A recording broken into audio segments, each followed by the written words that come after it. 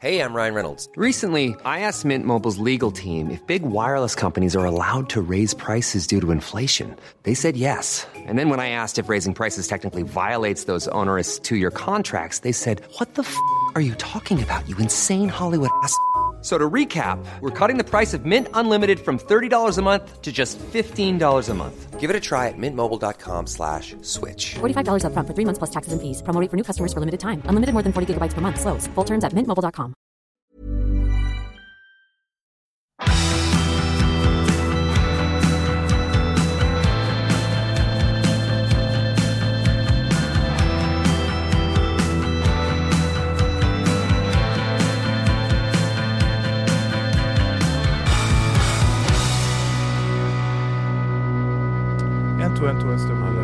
Hallo. Bukakehull. Bukakehull? Var det det jeg hørte? Det er noe nytt jeg har begynt med å si sånn helt syke ting etter for opptak. Kjøss meg i bukakehølet. Dette orker jeg ikke. Det er smultringhull, og så har du bukakehull. Bukakehull, altså. Ja, det var det.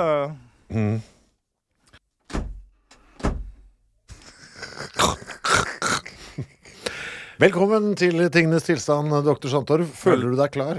Nei. For nå har vi kastet oss rett ned i stolene uten å ha snakket sammen først. Altså, nå har vi virkelig kastet oss ned i stolene, trykket record, uten å gjøre rede for noen ting. Ja, det er kjempefint, og en ting som ofte ikke kommer frem for dette til lyd, det er på en måte fysikaliteten i kroppen, for akkurat nå er jeg så helsikens klam. Det er veldig klamt her inne. Det er veldig klamt, og jeg har til og med Krisper etter av seg skoene, for det er så koselig hjemmeteppe. Nå har jeg gjort det samme. Ja, altså dette skjedde forrige gang vi satt i et rommet. Da tenkte jeg, vet du hva, det er litt sånn vegg-til-vegg-teppe-aktig atmosfære her. Så nå skal jeg kjøre i sokkelesten. Det er litt frekt også. Men jeg bytter jo sokker hver dag, så det er ikke det. Du hørte det her. Ja, for det jeg lurer på, man gjør det, ikke sant? Ja, gjør vi det? Hva gjør du? Jeg gjør det. Ja, jeg gjør det. Ja, for jeg lurte på, men er det gjengs? Plutselig så slår det meg, er jeg uvanlig renslig? Jeg kjenner jo folk som ikke gjør det. Ja. Som er sånn 2 dagers greie da. Ja. Men jeg har samme forhold til sokkene mine som jeg har til tangatrusene mine. Ja, stringen. Ja, at jeg bytter begge to samtidig. Ja, det gjør jeg altså. Men så er jeg jo en mann med litt svette føtter også. Ja. Kan du, ikke sant, si du står opp, og så skjønner du at, vet du hva, jeg skal trene klokken 11 allerede. Dette er en bra problemstilling. Ja. Velger du da å ta på ny? Nei, for det gjør ikke jeg heller, for da bruker jeg gårsdagens. Så tenker jeg at da svetter jeg ned de, og så kommer jeg hjem, dusjer, og så bytter. Får du en god følelse av det? For det gjør jeg. Ja, jeg gjør det. Jeg føler at, vet du hva, nå er du god, nå sparer du både miljøet og også tekstilet. Ja, nei, men jeg er helt enig. Det leder meg egentlig til, jeg har lyst til å gjøre en liten plugg, hvis det er greit. Skal du det?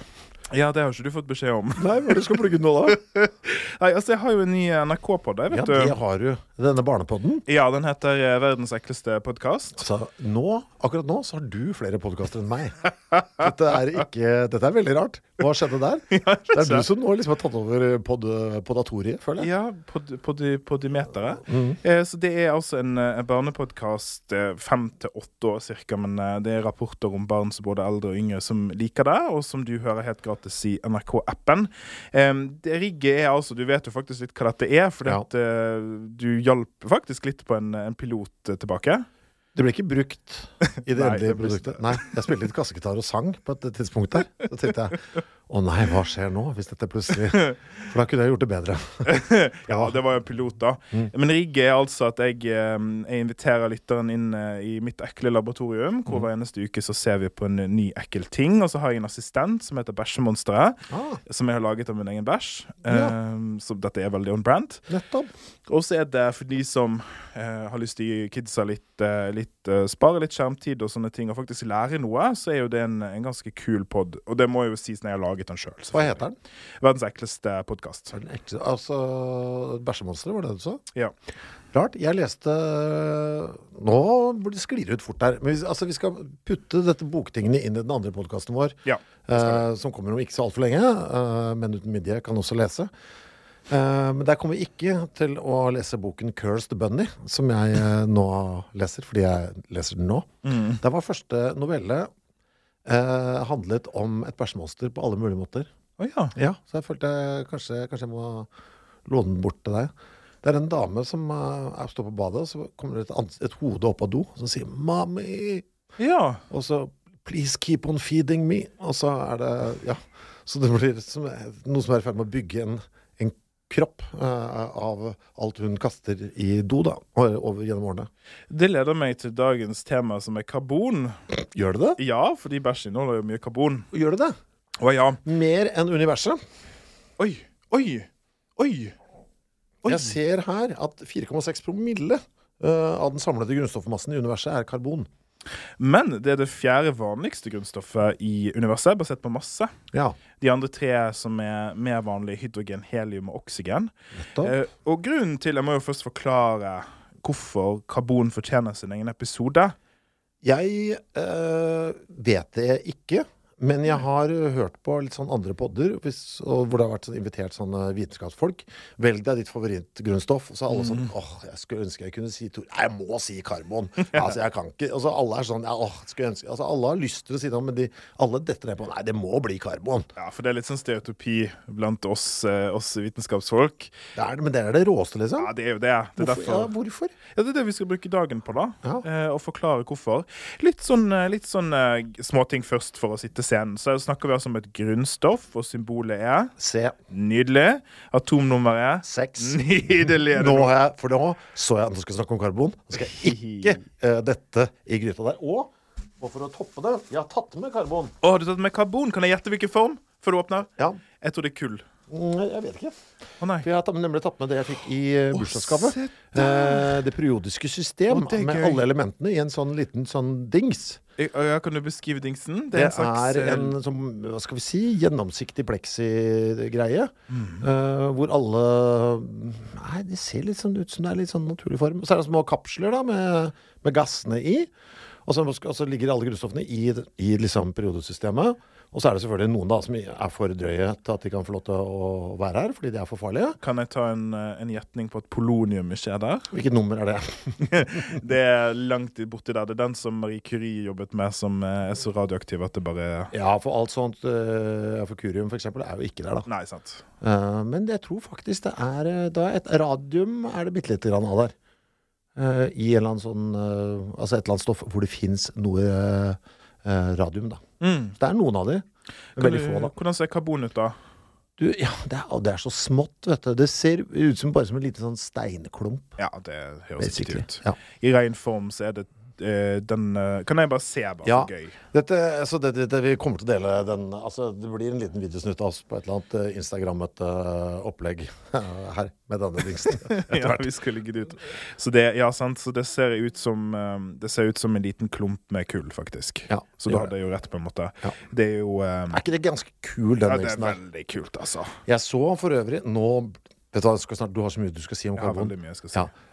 Jeg så en sånn veldig fin sånn XKCD-tegneserie om hva som skjer hvis du prøver å lage det periodiske system bare med kuber på 10 ganger 10 centimeter med de forskjellige stoffene og prøver å stable det som det periodiske system. Det går fort gærent.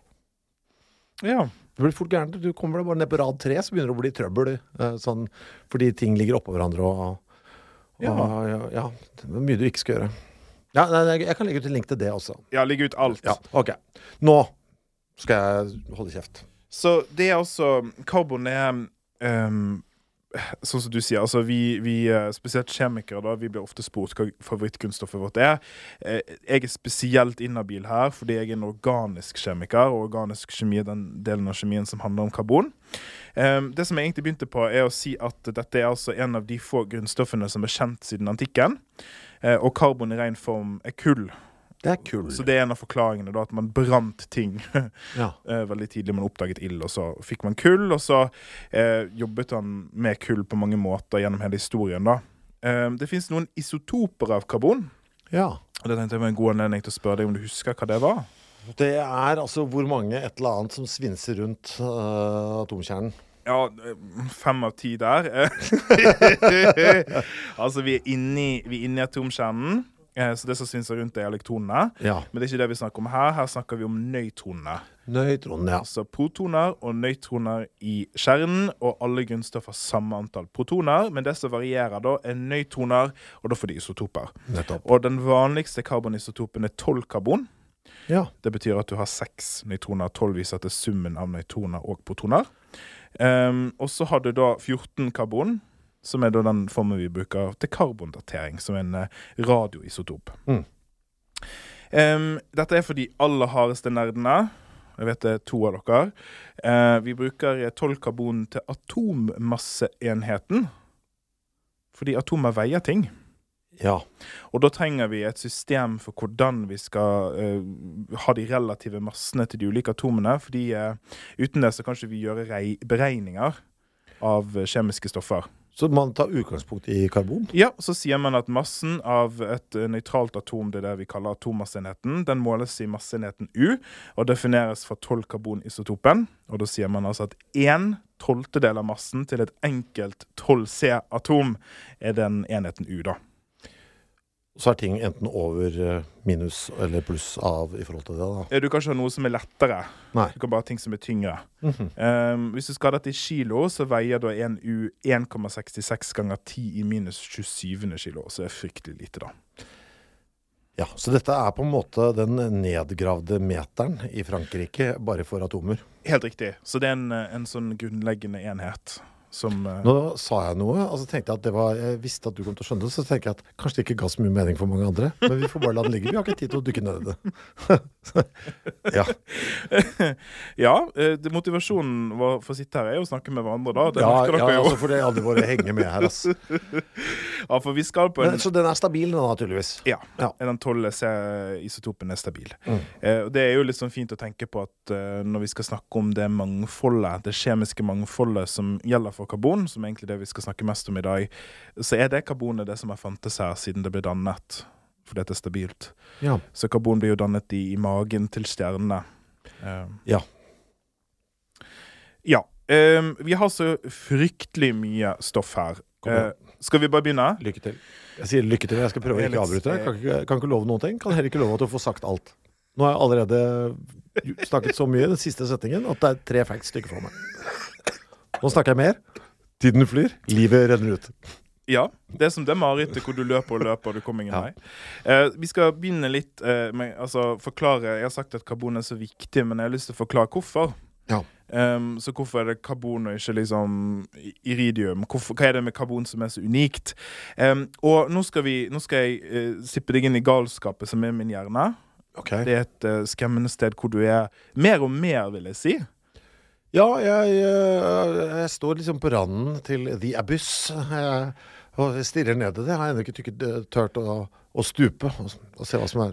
Som du sa til meg så fint en gang, når jeg fortalte deg noe galskap for hjernen min, så sa du, ja, det der overlater til psykiatrien, sa du. Ja, jeg ser det. Ja, men så tidlig, så deilig ansvarsfraskrivelse. Men det som jeg nå skal forklare, det er altså at jeg tenker på periodesystemet som en slags bokollektiv. Ja. Med 118 ulike mennesker som bor der. Og alle de personene har sine karakteristikker, sant? Noen er mer innadvendte, noen er mer utadvendte, noen er kunstneriske, noen er mer praktiske. Og i dette bofellesskapet som jeg kaller periodesystemet, så er karbon en som er venner med alle. Ja, nettopp. Det vil si at, ok, så alle kan liksom koble seg på karbonen? Ja, og karbon er liksom, ja, det er jo på en måte det som er kollektivets kjerne da, han eller hun snakker med alle. Og det er derfor karbon blir så spesielt, fordi at vi finner stabile kjemiske bindinger med nesten alle grunnstoffer i hele periodesystemet. Hva er det med det? Kan jeg se det ut av tallene eller noen strukturer som gjør, er det noe forståelig i det? Ja, det er noen grunner til det. En av de er for eksempel at karbon har 4 elektroner i ytterste skall. Det er sånne ting vi ofte snakker om i kjemien. Ytterste skall er viktig, for dette er de elektronene som inngår i kjemisk binding da. Så når ting skal gå fra å være et atom til å være et molekyl, altså for en bitteliten byggestein til å være noe større, så bruker de grunnstoffene, elektronene sine, og så binder de seg sammen da, til større strukturer. Og karbon har 4 sånne, så det gir deg veldig mange muligheter da. Hvis du ser for deg at ikke bare har du 4 sånne håndtak hvor flere grunnstoff kan binde seg på, men du kan også bruke nesten alle grunnstoff i periodesystemet, så får du ufattelig stor kompleksitet. Karbon har blitt kalt the great pattern maker, fordi at karbon kan danne skjeder og ringer og kombinasjoner av de to. Og da får du liksom dette her store mangfoldet da, som gjør for eksempel at karbon grunnstein i liv. Vi vet jo at karbon ofte kalles livets grunnstoff. Det skjønner jeg ikke hvorfor. Jeg skjønner ikke hvorfor det. Fordi... Ja, godt spørsmål. Så hva liv egentlig? Ja, for det jo vanskelig i seg selv. Ja, det er helt umulig. Det er som skulle liksom gjøre en litt sånn elegant segway. Men hvis vi gjør det litt enklere for oss selv, hva livet bygget opp av en sånn fysisk? Ja, det jo kjøtt og blod, holdt jeg på å si. Ja, hva det da? For vår del. Celler, tenker du? Ja, hvis du zoomer enda mer inn. Atomer? Ja, hvilken atomer? Karbon. Ja. Nei, jeg vet ikke. Nei, du helt riktig. Så vi tar liv, så zoomer vi inn. Og alle, altså, cellene byggestein for alle livsformer. Hvis vi zoomer enda mer inn, hva består de delene av cellene av, så kan vi gjøre det enda mindre. Og før vi kommer til det ytterpunktet som du sa, som karbon, så finner vi sånne ting som DNA, proteiner, sukker og fett. Ja. Det faktisk de universelle byggesteinene for alt liv. Og de stoffene der, de består alle av karbon. Så enkelt forklart, så kan du si at alt liv, hvis du zoomer nok inn, består av molekyler som har karbon i seg. Vi sier at dette sånn helt umulige estimater, men et anslag at en levende ting inneholder minst 10 millioner karbonholdige stoffer, som alle unike. Det var mye forskjellig. For bare en sånn liten gjærcelle, liksom. Ja. Skjønner du noe av hvorfor ingen andre stoffer synes det problematisk å hekte seg på? Ja, en av grunnene at karbon har, da må vi bli veldig tekniske, men det sikkert greit det. Det 4 håndtakene, men hvorfor det ikke noen som bare, det var ikke et håndtak for meg. Nei, takk. Ja. For det kan det være på andre stoffer. Det kan det absolutt være på andre stoffer. En av grunnene at karbon har middels høy elektronegativitet. Okay. Nå smiler jeg. Elektronegativitet, det la oss kalle det bare hvor grådig et grunnstoff på elektroner. Jeg tror vi har kommet innom det et par ganger i podden før. Ja. Og det liksom, hvorfor har det noe som helst med saken å gjøre? Men det når disse bindingene skal oppstå da.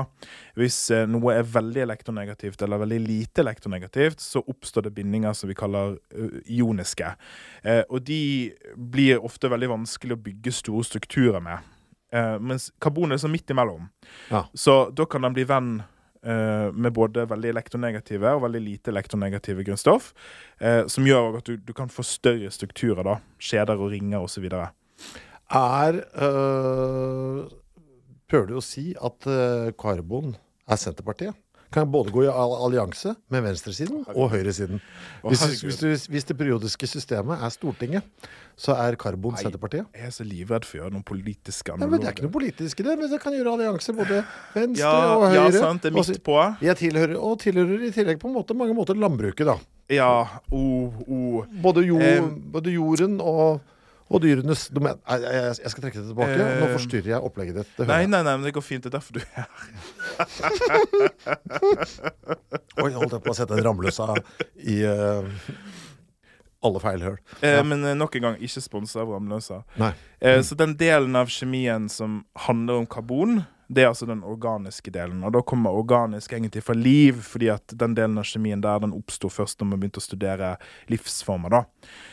Og da finnes det et omslag der om at det finnes omtrent 10 milliarder kjemiske stoffer som vi kjenner til, men det tallet så stort at det vanskelig å forholde seg til, men 9 av de, altså 90% av alt vi kjenner, består da av karbon. Shit. Ja, jeg skjønner at det overalt. Det overalt. Ja. Jeg vet at du også har forberedt ting. Ja, men du bare fortsett du, for vi må skjønne basisen her. Ja, det greit. Skal vi snakke litt om karbon i ren form? Definitivt. Da har vi flere ting. Ja, det det som gjør det så forvirrende. Ja. Og det jeg tror, det de fun factsene som fortest dukker opp her. For eksempel at både kull og diamant består av karbon. Ja. Så forskjellen fra kull til diamant, det ikke grunnstoffet. Det bare hvordan grunnstoffet satt sammen. Og det her, jeg tror mange kan bli litt sånn gærne. Ja. For man kan liksom tenke seg at grunnstoff, det Det skal liksom, det sånn, det ligger i grunn, det er en, sånn ser det ut, et grunnstoff sånn, men her får du det i 2 så forskjellige varianter. Ja, ikke bare 2. Ja, for det blir så lite intuitivt da, med en gang. Så ordet for det allotrop. Ok. Så allotrop, det ulike fysiske former av et grunnstoff. Og det betyr at, sånn som du sier at grunnstoff, da tenker vi ofte bestanddel, sant? Råmateriale. Det helt riktig å tenke sånn, men de grunnstoffene som vi finner fra periodesystemet, de veldig sjeldent alene. Så selv om det rent, består bare av et grunnstoff, så er ikke det sånn at de atomene som da grunnstoffet, hvis du zoomer veldig inn, bare ligger der og dirrer. De ofte bundet sammen da. Og karbon, som jeg sa, the great pattern maker, liker å lage mønstre, og det betyr at i ren form, om det kull eller grafitt, så finner vi fortsatt bare karbon i begge tilfellene, men måten karbon satt sammen på veldig forskjellig. Betyr det, veldig lett fortalt, at det mye plass imellom det når det i kullform? For det virker så lett og porøst, og så at det bare hardpakka når det diamant? Nå skal jeg vise deg noe. Nå skal du få se. Skal jeg få... Ok, jo. Der grafitt, det samme som... Det kull, ja. Det kull, ja. Men... Nei, vent, grafitt ikke kull. Nei. Men grafitt det som finnes i blyant. Nettopp. For i det grafittstrukturen så det akkurat som det ligger i, hva skal vi si, den det mer som du har stablet masse A4-ark oppå hverandre. Lag, sant? Det ligger lagvis, mens den liksom, det bedre, det mer som en sånn terningvariant på diamanten, hvis det gir noe mening der. Dette kan vi selvfølgelig ligge ut i Facebook-gruppen. Ja, det var vanskelig å forklare, men man må liksom se det, men ja, jeg har liksom følelsen av at den grafittstrukturen, den kan skli ut mer. Den kan gli oppå seg selv på en eller annen måte. Nå du god. Ja. Og det derfor... jeg det? Ja, for det derfor blyant funker som det gjør. Ja, fordi det sklir av hverandre, liksom. Ja.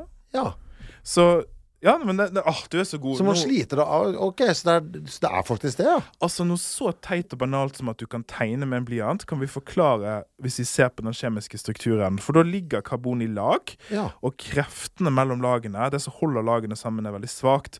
Så når du drar blyanten langs cellulosefibrene på et ark, så sitter de lagene seg fast i hulrommene, fordi at kraften i at du drar blyanten større enn kraften som holder lagene sammen.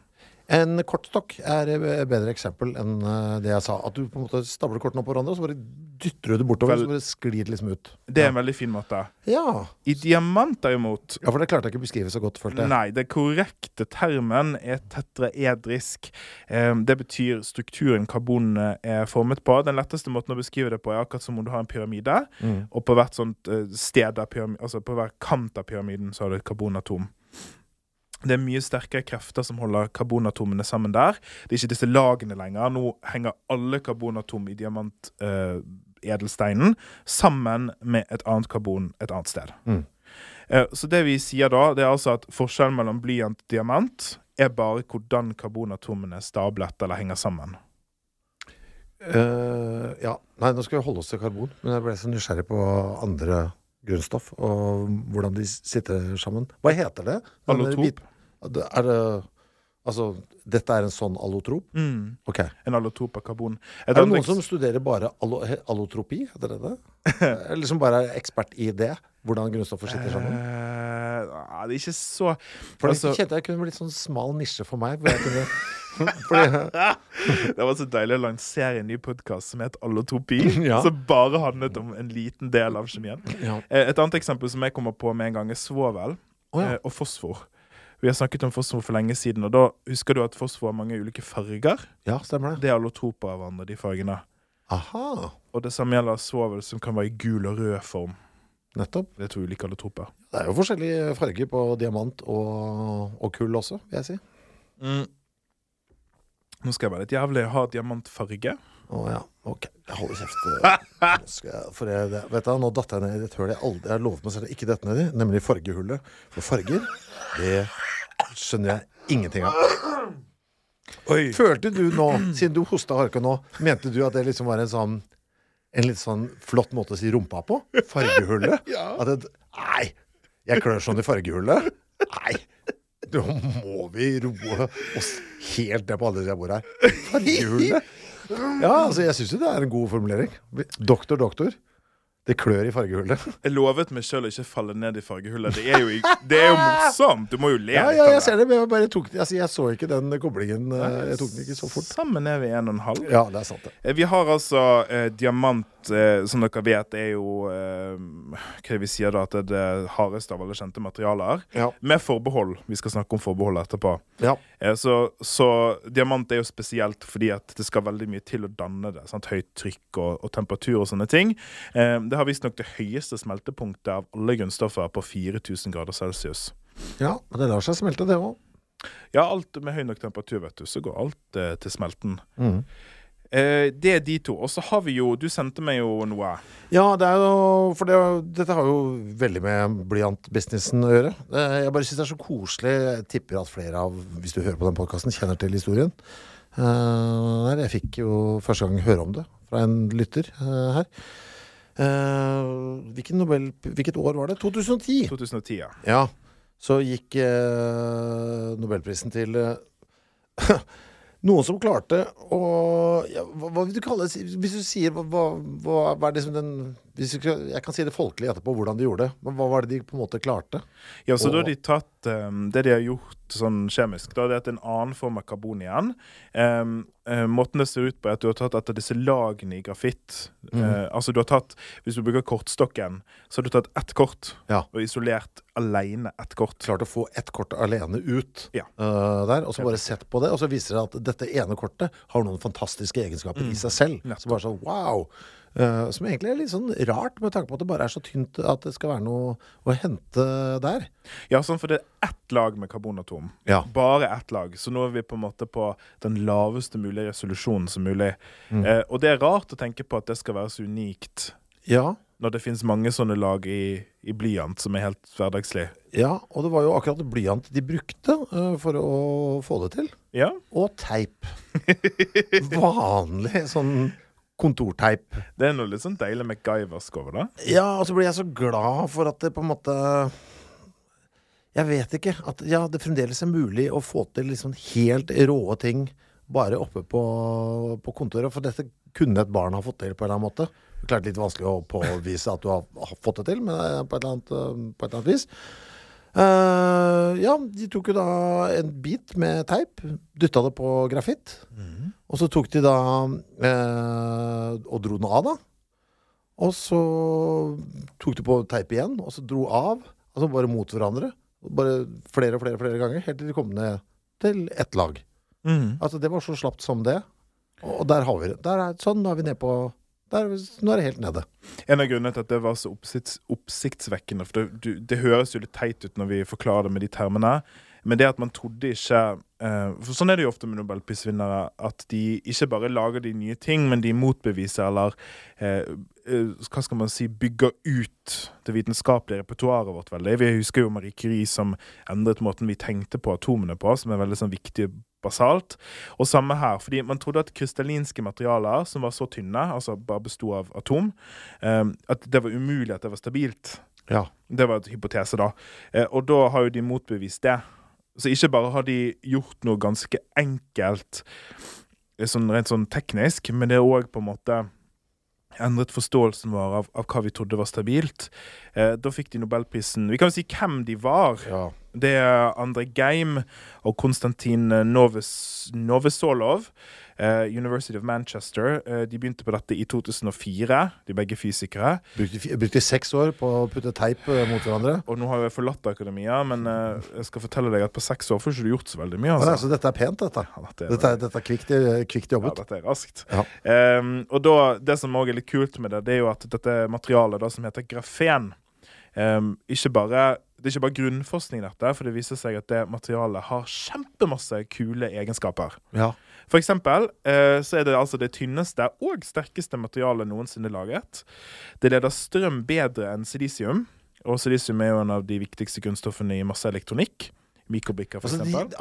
Det får denne egenskapen når det blir så tynt. Det er kjemperart. Det er rart.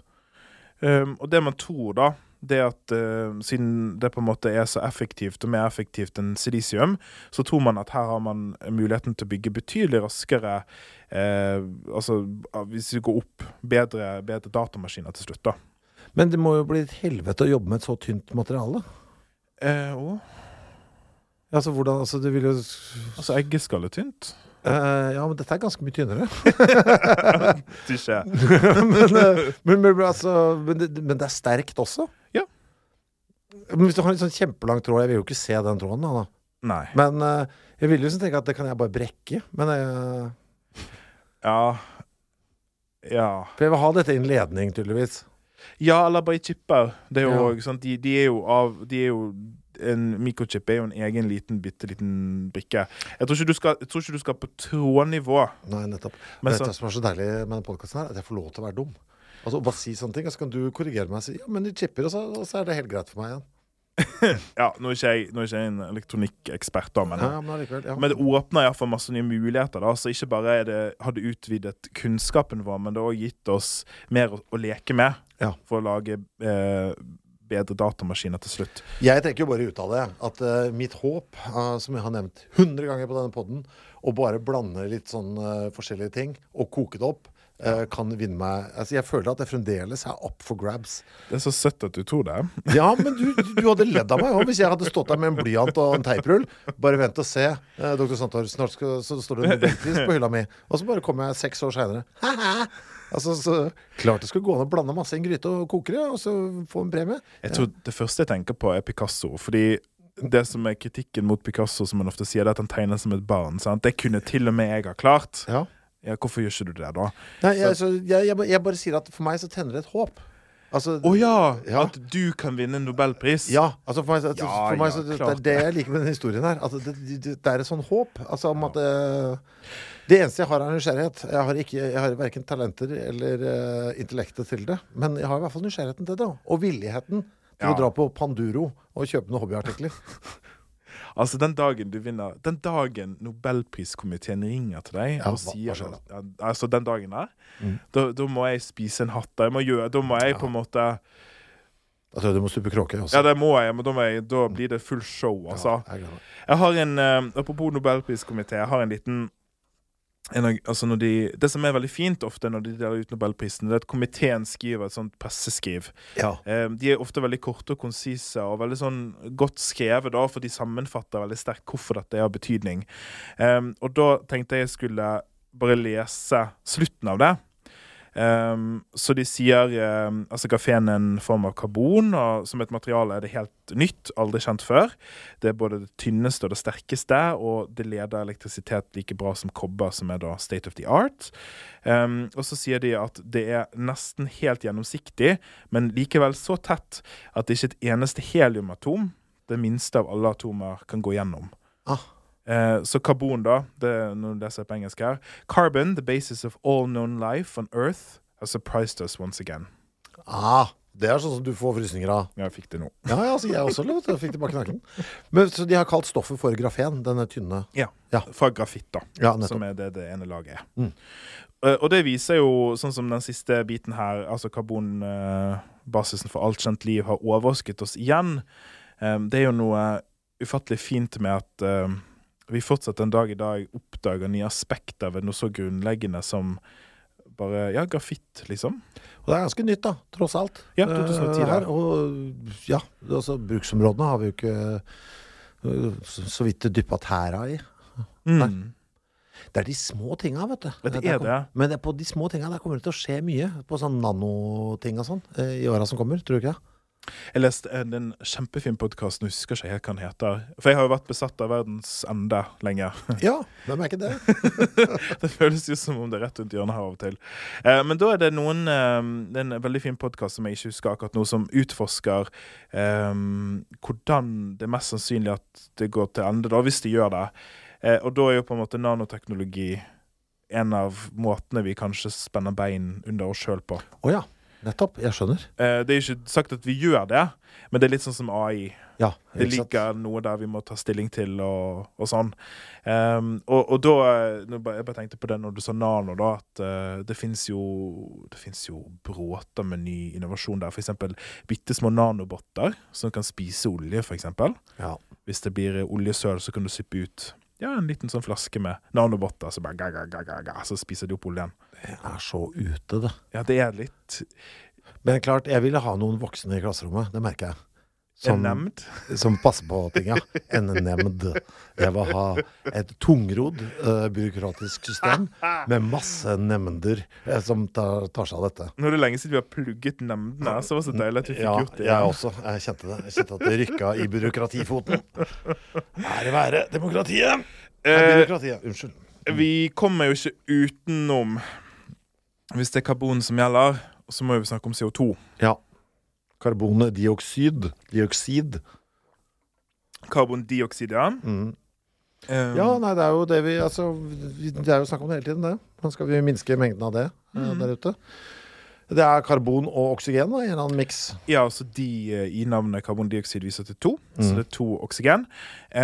Så CO2 da, eller karbondioksid, er jo en form for karbon som er veldig viktig for oss nå i alle fall. Vil ikke egentlig bare si nå, fordi at det er grunnsteinen i fotosyntesen. Det må vi ha en episode om en gang. Ja, vi må ha det snart. Snart må vi ha det. Men fotosyntesen, for de som har glemt det fra naturfagen, er den prosessen der grønne planter og alger og noen bakterier bruker CO2 til å bygge opp sukker.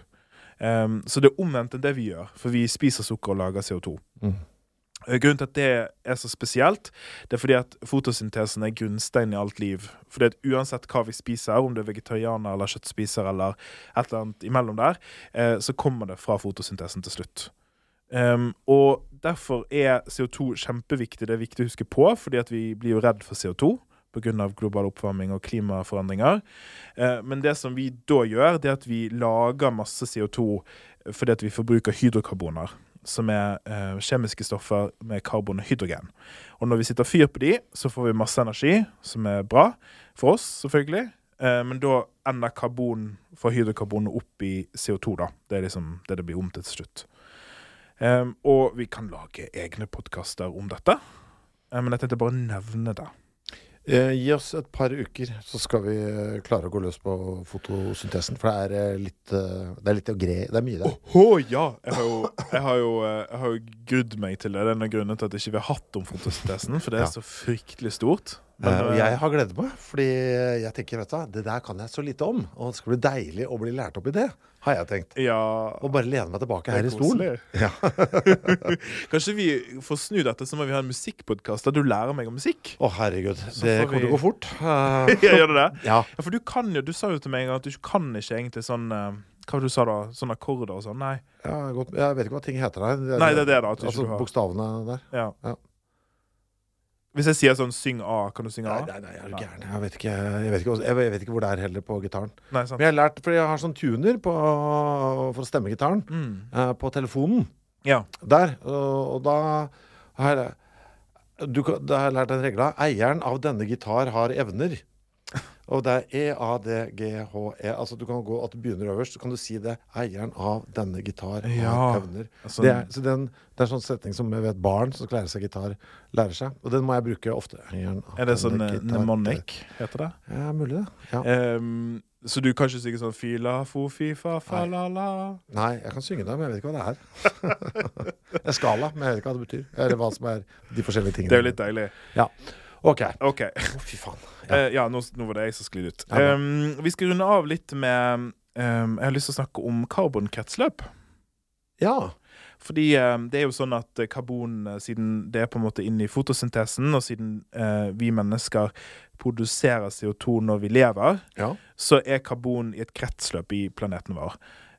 Og det karbonet som finnes på planeten vår, er det som var her når planeten ble til, i ganske stort tilfelle. Så det er et lukket system, som er termos, der det ikke kommer inn ting, og det kommer ikke ut ting. Det er litt kult, for da får vi sånne ting som at vi er stjernestøv, for eksempel. Og det som gjør at du kan gå rundt nå og høre på oss, det er fordi at karbon som ble dannet for veldig lenge siden lever inni deg nå. Men du er bare et midlertidig hjem. Du går aldeles i oppløsning ganske snart, og da vil karbon i DNA-et ditt og proteinene dine gå videre til andre former. Det er bare deilig, faktisk. Jeg måtte tenke om det var noe negativt for meg. Jeg synes det er deilig. Og jeg synes det bare var ålreit. Det synes jeg også. Fordi, hva er det du synes er deilig ved det? Jeg bare liker det at det liksom, ja, altså det er jo det vi liv der da. Der, for oss som ikke kjøper bokhistoriene om noe annet. Ja, som naturviter og som på en måte realist da. Så det veldig trøstende for meg. Og det kanskje det folk får ut av religion da. Jeg jo ikke troende selv, men det at jeg vet, og dette vet jeg, at altså karbon i meg, i nesetippen min, har kanskje vært i Kleopatra før. Altså det noe som forener oss da på tross av nasjon og på tross av landegrenser. Det derfor Sfinksen ikke har nese? Ja, for det bor i meg nå. For det bor i din nese i stedet. Ja, det måtte sies. Ja, det måtte sies. Ja. Men da litt for å gi et bilde av karbonkretsløpet, så tenkte jeg du skulle få se på det. Ja. Nå får du litt på sparket, så vi får se om du klarer å si noe fornuftig. Herregud. Ja, ok. Nå skal du høre. Det som skjer, at fotosyntesen gjør at karbonet går inn via det grønne i trærne, for eksempel, i det grønne liv, og så trekker det ned i jorden. Ja. Og der så vil det da bli spist av bakterier og så videre. Ja. Og så vil det da pustes opp i luften. Pustes opp i luften? Eller vil bare trekke opp i luften, for det er så mye vind.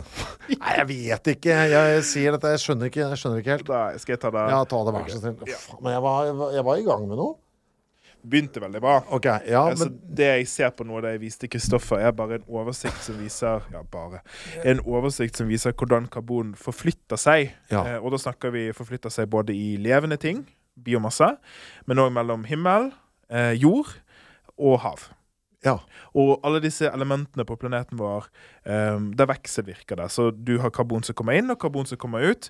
Det finnes veldig få steder hvor karbonet fanges, men en av de for eksempel som sedimenter nede under havet. Der kan vi fange litt karbon som karbonat, for eksempel. Så det kaller vi en karbonsink, da. Ja. Det veldig lite, egentlig. Og så har du fossilt karbon, som det vi bruker i dag. Olje? Ja.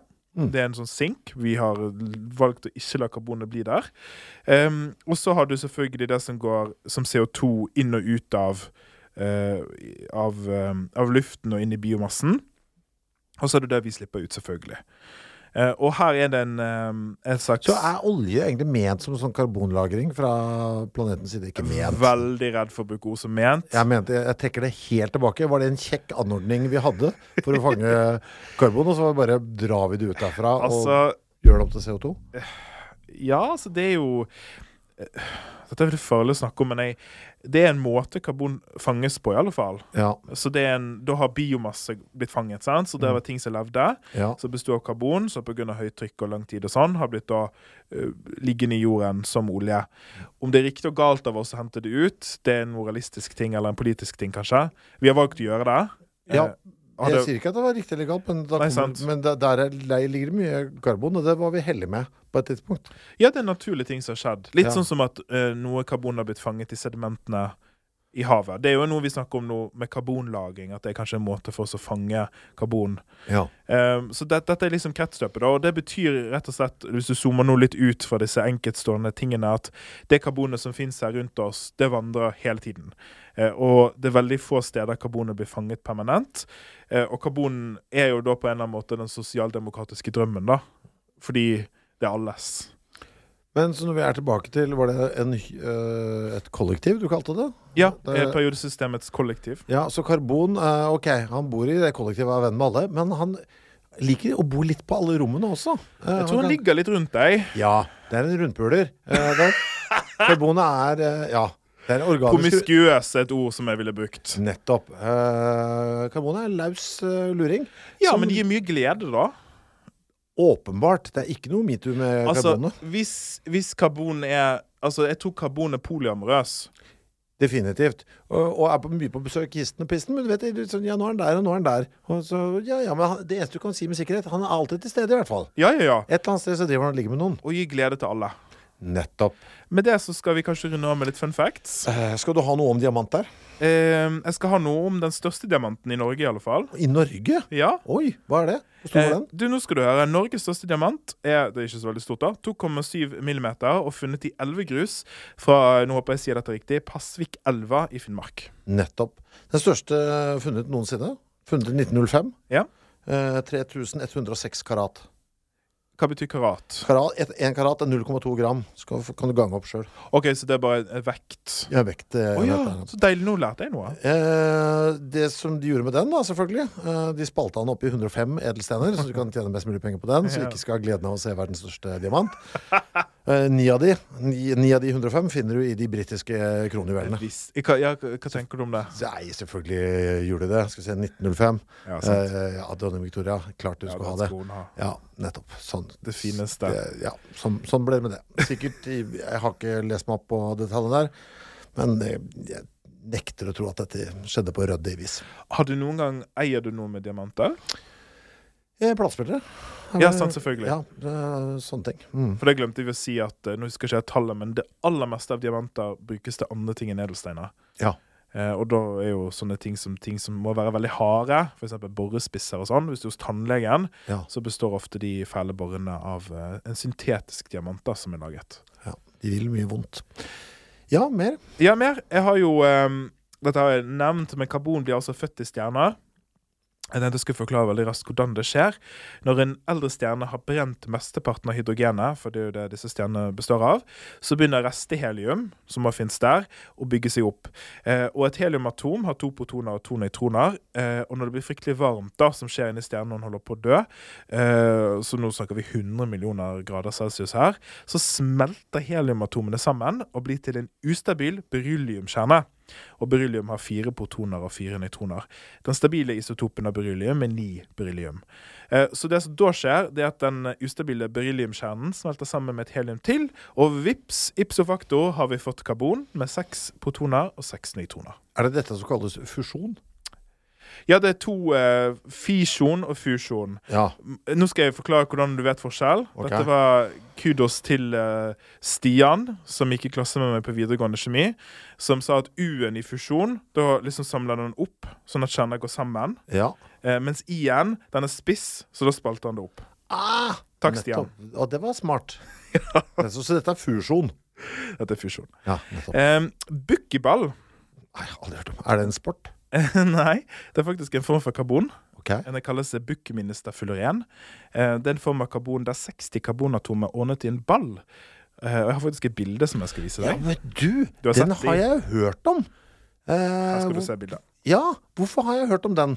Det ser ut som en eller annen sånn artig, nesten som en sånn innebandyball på en eller annen vis. Hvorfor har jeg hørt om den? Nei, nå spør du godt. Det er jo en veldig kjent, det er litt sånn ikonisk form da. Ja. Som du kanskje har, du er jo ofte innom sånn vitenskapsting, så det kan godt være at du har sett det der. Ja, jeg vet at folk har prøvd å lage, altså denne formen liker de. Vi har mye YouTubere som driver og lager ting i den fasongen. For det skal ha noen egenskaper. Og hvis du har vært på vitenskapsmuseum og sånn, så er det ofte utstilt sånne bukkeballer. Så den ble oppdaget altså i 1985, og det er veldig levende forskningsfelt der nå, hvor man undersøker ulike strukturer og gjør ting og sånn. Jeg likte ordet. Heter han Bukki, han som fant den? Godt spørsmål. Ok, videre. Bukkeball? Det hadde forresten vært en kul tattis hvis jeg noen gang fikk det. Ja. En sånn 3D-bukkeball. På korsryggen. Jeg liker det. Litt sånn oppe, litt sånn høyt i rumpesprekken for å forvirre tollerne. Nei, det er ikke der. Det er bare en tatovering av en bukkeball. Du må lenger ned. Jeg liker ideen om å gjøre noe fryktelig sært nisje, vitenskapelig og litt sånn tacky på en måte. Ja. Det er jo meget nøtteskall, vitenskapelig tacky. Vi skal avslutte med et lytterbrev her. Ja. Dette er et temaforslag. Hei! Digger podcasten. Takk. Gjennom en bøtte med ramløsa. Om dere trenger et forslag til tema, så vil jeg gjerne at dere tar opp temaet søvn. Ja. Stå på videre, hilsen ukentlig lytter. God idé. Og vanskelig, og kjempegøy. Ja, veldig gøy. Og det finnes, jeg gjorde en del research på søvn når jeg skrev den boken min om bakrus, for da var det snakk om det interne systemet i oss som gjør at vi har døgnrytme. For det blir forskjøvet når du drikker. Og da kom jeg over søvn, fordi at søvn reguleres veldig sterkt av disse proteinene i hjernen, som lages og brytes opp i 24 timers rytme. Så hva er det jeg prøver å si? Du sier at det er et godt tema, for jeg er helt enig. Ja. Det er det du sier. Og at det er kjemisk. Ja, og så har jeg akkurat lest noen meget interessante teorier knyttet til hvorfor man drømmer, som jeg synes er irriterende, men kule, som har med hjernen å gjøre. Vi skal ikke snakke så mye om bøker her, men jeg har også en bok som ligger på bokhyll, eller på nattbordet mitt, som heter Why We Dream. Så vi har fra når? Jeg vet ikke. Nei. Det ligger i denne evige voksne jeg lurer boken. på, det var gøy, men den var noen år gammel, sånn at jeg kunne supplere med litt nytt fra forskningsfronten der, i etterkant. Men du, det var jo I dag var vi gode og faglige, synes jeg. Ja, jeg synes du var veldig god faglig. Jeg var eleven som fikk, vet du hva, du får en 4 for interesse og innsatsvilje. Smart var det ikke, men det er gøy at noen i klassen viser interesse. Jeg synes det er så gøy at vi selv evaluerer oss selv på slutten. ja, for det var en 2, men fordi du er så nysgjerrig, du skal få 4 av meg. Kan vi på slutten her bare tipse, eller tease hva neste uke skal handle om? Det kan vi. Det skal handle om balsamering. Woho! Yes! Vi ses!